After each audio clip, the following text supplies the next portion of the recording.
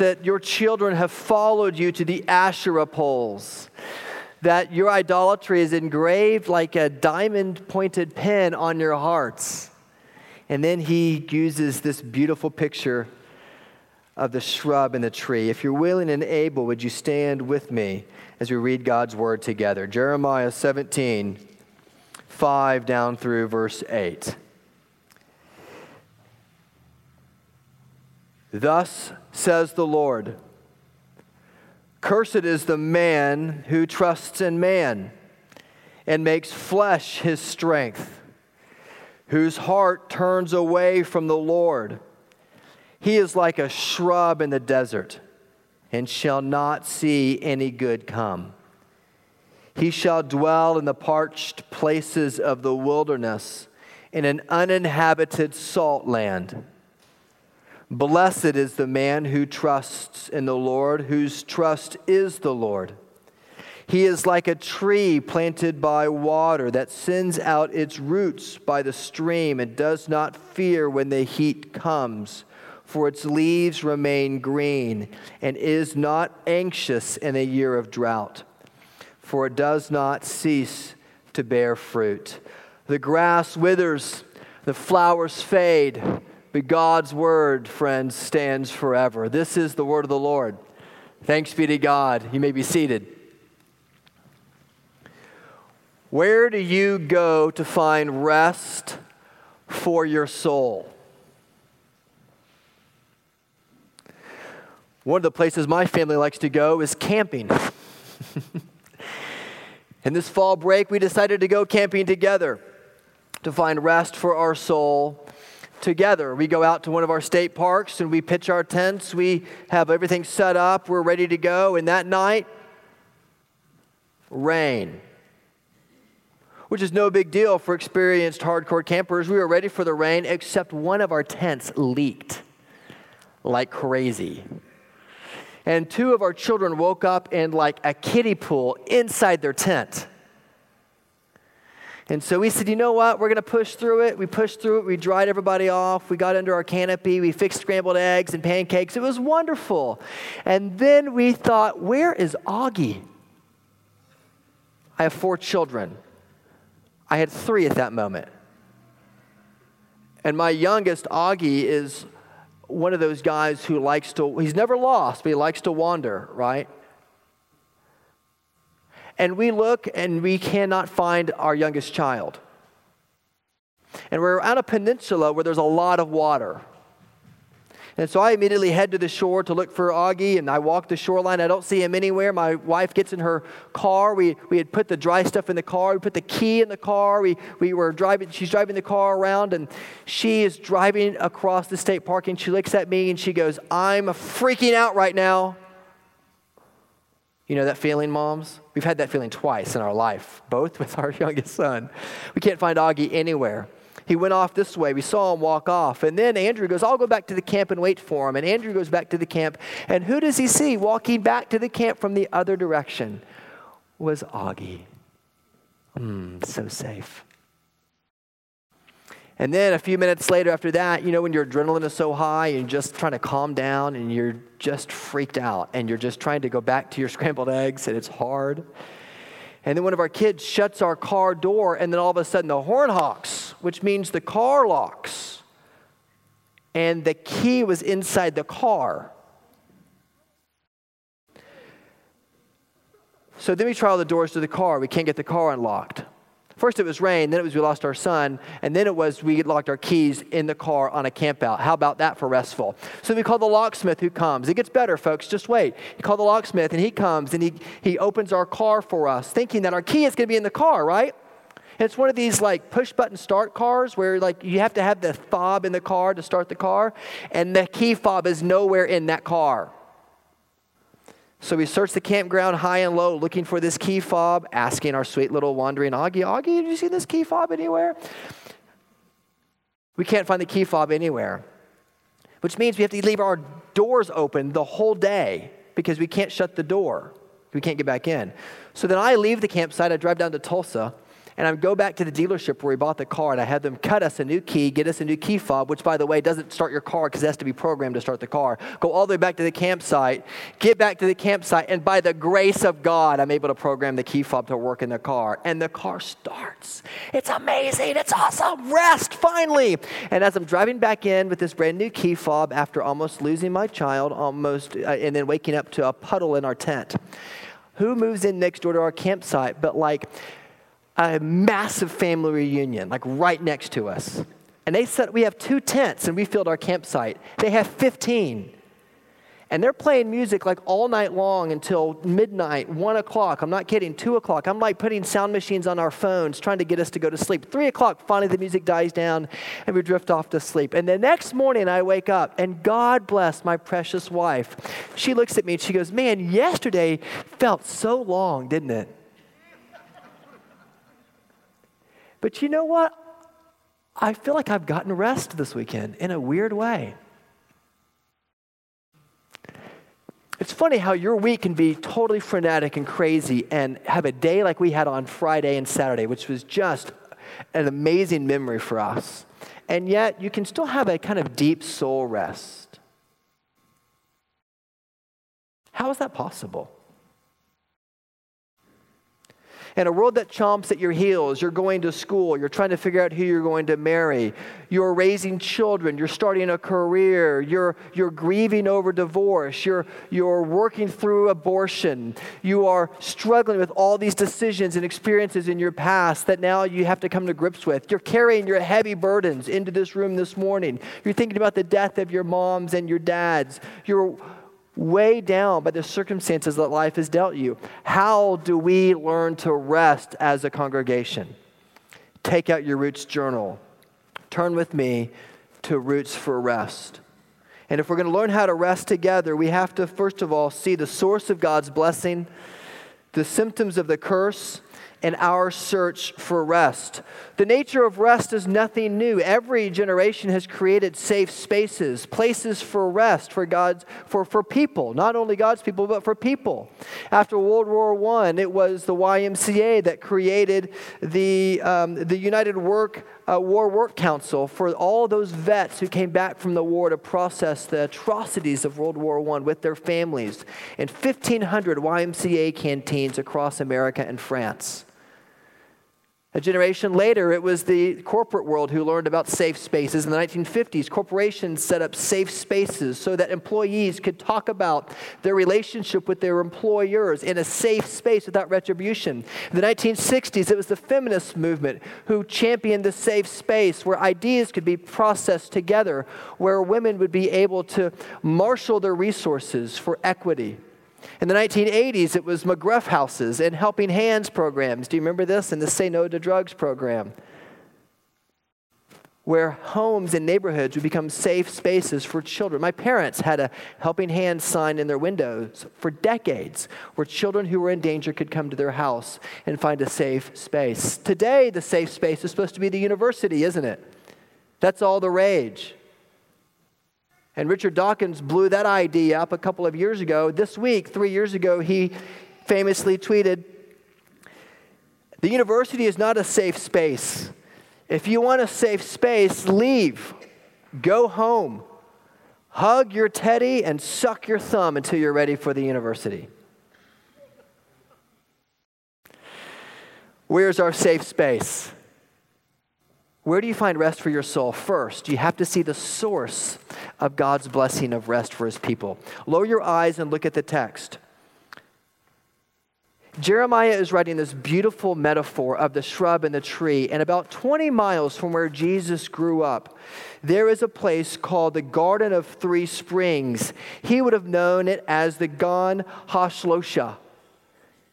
It was not that far from where Jesus grew up, and it was about 50 miles from where Jeremiah is undoubtedly writing this. It was an amazing place where bay trees and palm trees gave shade to these springs that continually refresh the water. Families all over that area will come and vacation, will rest there under those beautiful umbrella-like trees. It is one of the few places in the world where both Palestinians and Jews can come together to play and to picnic together.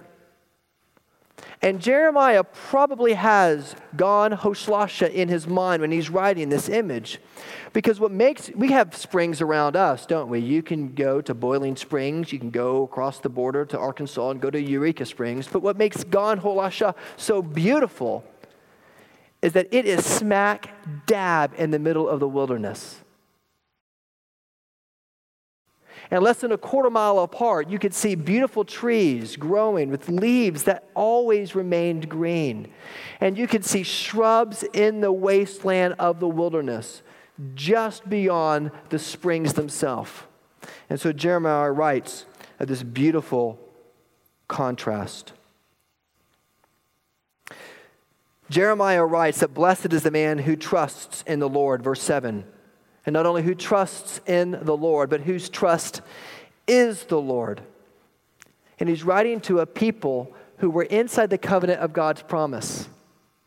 They were part of the Lord's chosen people. Which is ironic, isn't it, that the prophets throughout the Old Testament have to repeatedly call the covenant people of God back to worship the one true God.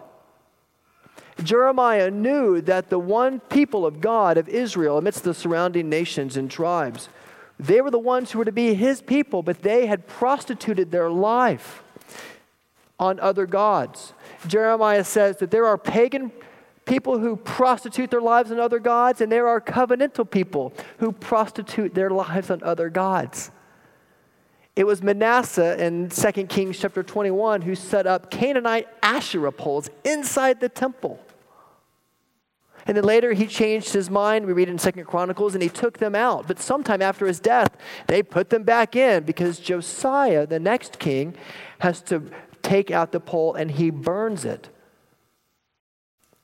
And after Josiah's death, Israel, the covenant people of God, take the Canaanite fertility god of Asherah and they stick her all over the mountains so that the prophets say the Asherah were over the high hills like trees. Somewhere along Israel's history, the Asherah pole became not just a symbol of Canaanite fertility, but it also became a symbol of jealousy. And so they would often stick them beside trees, an Asherah pole and a tree, as a symbol of the Asherah pole's jealousy of the living tree next to it. And the people of Israel prostituted their lives on other gods. The point is that Jeremiah is writing not to a pagan people who did not know the promises of God. He's writing this to people who did. So the question for us as we begin to think about our own source of rest is, are you in the covenant people of God? Yes, that is one question to ask. But even if you're in it, are you converted?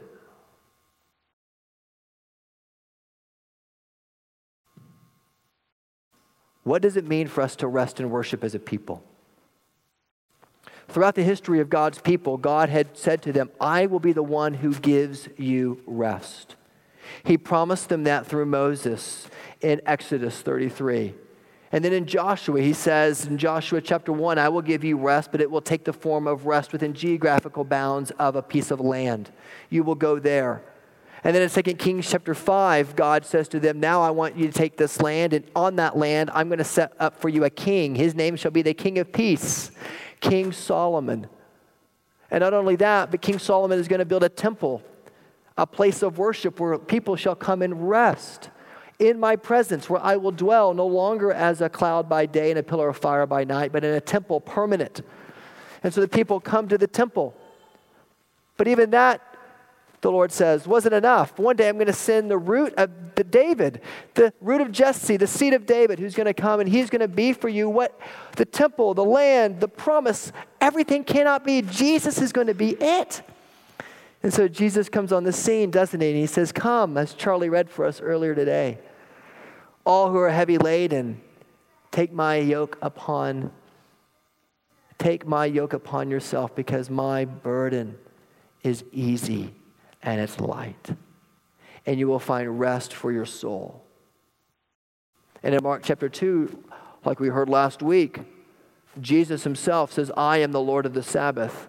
You want Sabbath rest? It isn't just the presence of God in the abstract. It's not just a piece of land. It is not just a temple. I am the Sabbath. And I'm leaving you my Spirit to give you rest, so that the land now is not only geographically bound, but it is land that goes to the world. As much as the waters cover the sea, so my glory, the Lord says, shall cover the face of the earth through you. So the whole theme of the Bible, from Genesis to Revelation, is a theme of God giving his people rest. And Jeremiah says that it is the Lord who is our rest. Blessed is the man whose trust is in the Lord. But not only that, not just do you believe in him, but whose trust is the Lord. It is the Lord's work for us where we find our ultimate rest. And if I could be so daring as to give you a definition of what rest is, I would define it this way. Rest is not inactivity. Rest is not sleeping in worship. Rest is not taking naps on Sunday afternoon. I mean something more than physical rest, although at times it can include it. I mean that you learn to rely not on yourself, but you learn to rely exclusively on your Savior's triumph. You rely exclusively on your Savior's triumph. Yes, I know that's an acronym, R-E-S-T. Thank you very much. But yes, you rely exclusively on your Savior's triumph. That is what the definition of rest is. When people come to Trinity, one of the things that they say they really appreciate is that the session of the church, the leadership of the church, said that they could just stop doing stuff for a while and heal. And somewhere along the way, as you begin to heal, your inactivity, which is good for you, your rest, at some point will tip into consumerism. And it's at that point where your inactivity and your rest ceases to be healthy, and you need to therefore lean into your gifts and serve. And so for some of you who are out here, the way that you might rest is actually serving again in some way that helps Christ's church flourish. And for some of you, it might be taking a sabbatical for serving in order for you to be able to get refreshed again. But you learn to rely exclusively on the Savior's triumph. Why? Because money will satisfy you. It will give you a sense of confidence temporarily, but it will also bring with it tremendous anxieties. Satisfy one part of your life and make you amazingly dissatisfied in others. Sex. It'll satisfy the hormone part of your life, but what? It won't fill your heart. Oftentimes, especially outside of the context of marriage, sex will break your heart. And even within marriage, sex is a tool to be a picture of Christ and his church. And if you abuse it, even within marriage, it breaks your heart. It can never fulfill the longing of your soul. But Christ does. He is the one who knows exactly what you're going through. He's truly God, and he knows exactly how much needs to be paid for your sin. He's truly man, on one hand, and he's truly God on the other. It is Christ who satisfies you. So the source of God's blessing is given to us in this beautiful metaphor of the water that sustains the roots. His word and spirit are those waters that nourish and strengthen us to make us grow like trees, not like shrubs in the desert. Not only do we see the blessing of God's rest, but we also see the symptoms of the curse. How do we know if we're really resting in him? Well, notice with me in verse 6, symptom number 1 is exhaustion. It says that he is like a shrub in the desert. Jeremiah imagines a shallow-rooted tree like a dwarf juniper trying to grasp at the nutrients beneath the soil, but whose root system wasn't large enough to reach it. A juniper becomes a tumbleweed after a while. You can feel the exhaustion, always starting over again and again and again and again, trying to find meaning, but his roots are not deep enough. Second, not only exhaustion, but look, he's distracted. Notice it says that he is like a shrub in the desert. The next line in 6b says, and he shall not see any good come. It's not that there's not any good to see. It's that the man who's trusting in man is so consumed with his own anxieties and his own performance metrics, his own world, that he misses the grace of God when it comes and lands at his feet. Are you distracted? Like, even as we start this capital campaign, are you distracted? Oh, that the Lord Jesus would draw us back in and remove the distractions from our life to prioritize what he intends to do in and through us. The third sign of our curse is found a little later when he says that he shall dwell in the parched places of the wilderness, in an uninhabited salt land. Not only are you exhausted, not only are you distracted, but lonely. Notice here that Jeremiah is calling out the people of God, saying that you think that you're satisfied inside of my covenant community, but you're exhausted, you're distracted, and you're lonely. There's a reason why Skrillex and Diplo's song, Where Are You Now That I Need You, that Justin Bieber sings, has over 1 billion hits on YouTube. Because Bieber sings that haunting refrain, where are you? Where are you now that I need you? And at Trinity, we're trying to create an environment where relationships aren't manufactured. They take time. But over time, we pray that the community groups that we form together will be a place where you're able to say to your brother and sister, I need you. Because friends, you cannot do life alone. I know that you're smart. All of us in this room are bright. I know that you have resources. So do all of us in this room. But the reason why we tend to react towards self-reliance is because God bless him, Ralph Waldo Emerson in the 19th century wrote an essay called Self-Reliance in 1841, and it has stuck in the American psyche ever since. It gave articulation to what we believed, but it has been catechized in 1,000 ways. And in his essay, he basically says, self-reliance is the key to the world. Trust not in others, trust in yourself. Don't help the poor, trust in yourself. Pull yourself up by your bootstraps. Do the work. Trust in yourself. Get it done.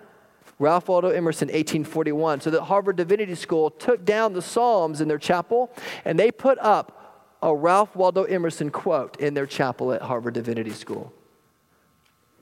And Ralph Waldo Emerson is all over the place. His sayings are used, and his philosophy is used to sell everything from leadership principles to high school students at student council conventions across the state of Oklahoma to shoes at Woodland Hills Mall. It is shot through everywhere you go. Your coin in your pocket says, in God we trust.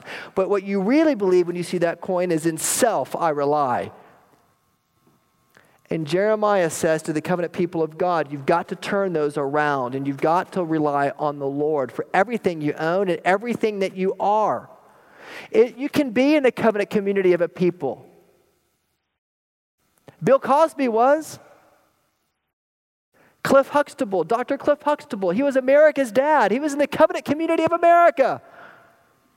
And somewhere along the way, he began to believe his own press clippings, that he was untouchable. He was the Bill Cosby, the Dr. Cliff Huxtable, the dad that we all long to have. But then he began to abuse people. And even though he was in the loving arms of the American covenant, the judge handed him a life sentence in prison.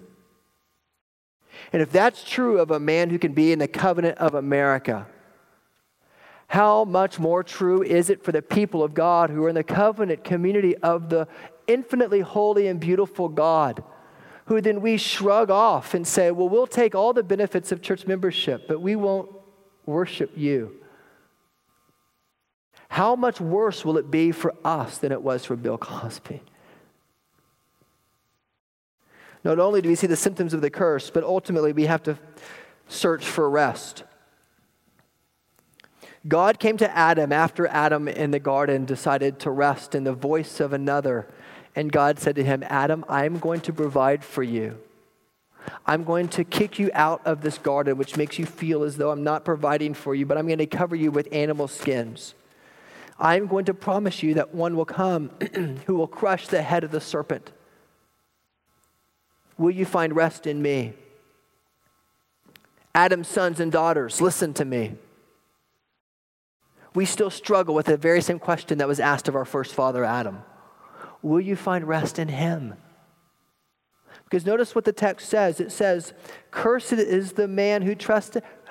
It's not just he will fall on bad times. He's accursed. He will not see any good come. He will dwell in the parched places of the wilderness. But the man who trusts in the Lord, whose trust is the Lord, he's like a tree planted by the water that sends its roots out to the stream, and he does not fear when heat comes.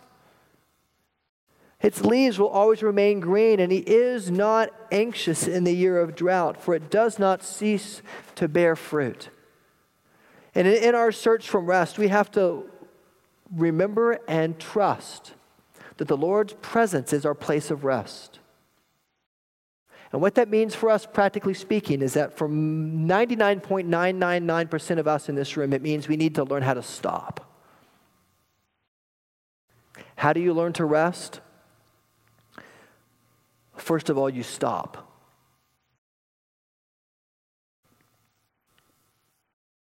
You stop running.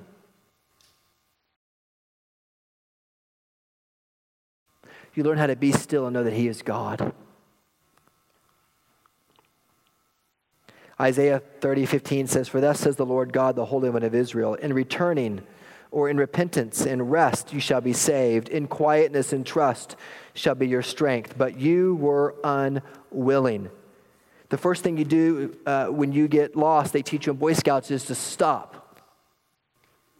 The Lord instituted the Sabbath for us, which literally means to cease or to come to an end. He created the Sabbath for us to be a mechanism by which we would train our hearts and our minds to stop. How many of you have a car here that you drive that has two pedals? Anybody have a car with two pedals? You have a gas accelerator and you have a brake, correct?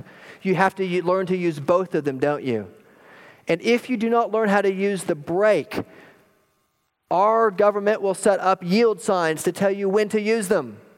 And if that doesn't get your attention, then what happens? They put up octagonal stop signs to teach you when to hit the brakes. But if that doesn't happen, they put up red lights for you to see and to tap on the brakes to slow down. And if that doesn't happen, they put up railroad tracks with massive freight trains so that you will finally learn how to stop your car. Some of you need to learn how to use your brakes and tap them every Sunday when you come to worship. Because if you don't, the Lord is going to stick a triangular yield sign in your life. And if you ignore that, He's going to put an octagonal stop sign in your life. And if you ignore that, for some of you, He has stuck a freight train in your way and you have smashed right into it. A friend of mine leads a very large church, a couple thousand people. And he was telling me recently on the phone that nobody in his church comes to faith anymore. They're too affluent. They have everything that they need. He said, except those who have cancer, they come to Christ. And those who are going through divorce, they come to Christ. And those who have lost their home, they come to Christ. Why does it take a freight train, people of God, for us to stop? The Lord Jesus gives you worship. He gives you His people to remind you of that. So you have to learn how to stop. And secondly, you have to learn how to listen. You have to learn how to listen because God is saying that where my presence is, there your rest will ultimately be. Do you hear Him? And not only do you have to listen to Him, but you have to learn how to respond. And response for us is going to be different. For some of us, it means we respond by running to this table in a moment to dwell with the Lord in His presence and to sup with Him. For some of us, it means you keep coming to church. It took a lot of energy for you to come this morning. Keep coming. Please keep coming. For others of you, it means you need to follow your calling and conviction. Bill Wilson was destroyed by alcohol. He had nowhere else to go. He couldn't rest. He was addicted. And so he bumped in Akron, Ohio, to a priest whose name was, I was going to say Shoeless Joe Jackson, but that's definitely not his name. I can't remember the Episcopal priest's name, but he bumped into an Episcopal priest who invited him to come to a group of men that were meeting about addictions of all sorts. And at that meeting, he met a guy who was a surgeon in Akron named Dr. Bob Smith. And by the grace of God, Bill Wilson and Dr. Bob Smith struggled together over their respective addictions, and they got sober and free.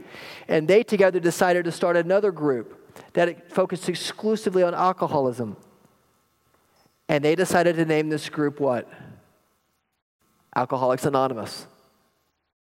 He couldn't find rest anywhere else, but once he did, once God opened his heart, he found rest by starting an organization to help other people.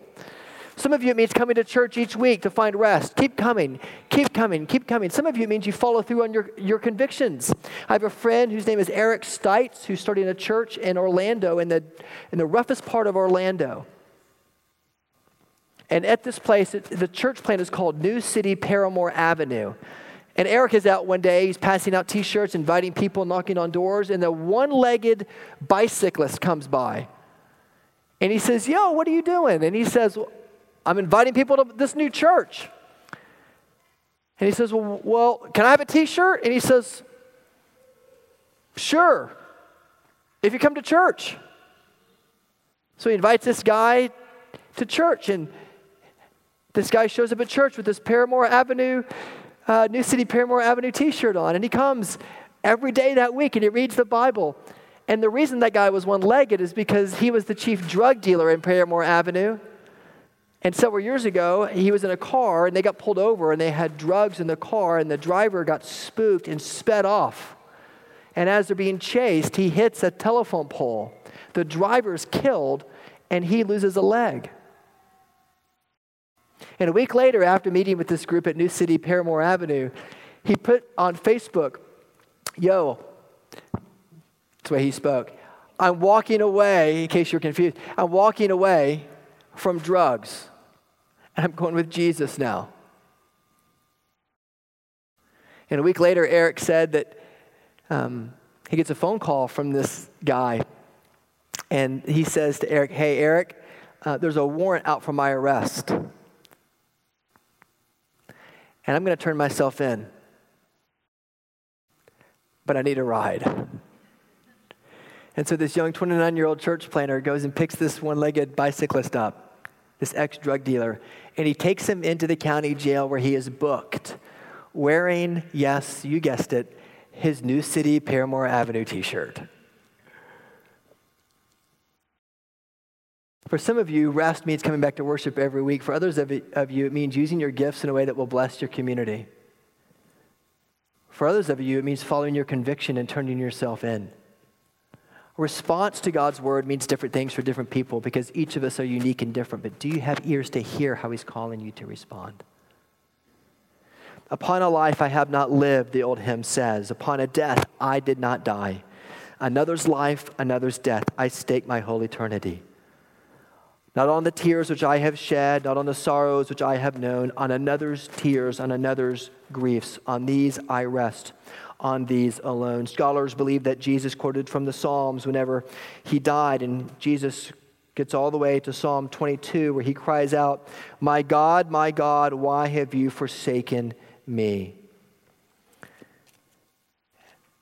And then the very next verse that Jesus may have thought but did not utter is, "Oh my God, I cry to you by day, but you do not answer me, and by night, but I find no rest." On the cross, your Savior, who was rest himself, gave up his rest so that you might find it. Stop. Do you hear him? How will you respond? These next 5 weeks, we have the opportunity to respond to God in profound and powerful and even simple ways. Will you turn from your self-saving strategies and will you trust in him? I know you believe in him, but will you trust him? Will you rely exclusively on your Savior's triumph? Will you stop and be still and listen and respond? That's the invitation before us. The source of God's blessing is God himself. The symptoms of the curse are our exhaustion, our distraction, and our loneliness. And God's word calls us to the opportunity to respond. Would you do so by faith, knowing that he is calling you into something far bigger than you and I alone? Will you respond? Let's pray together.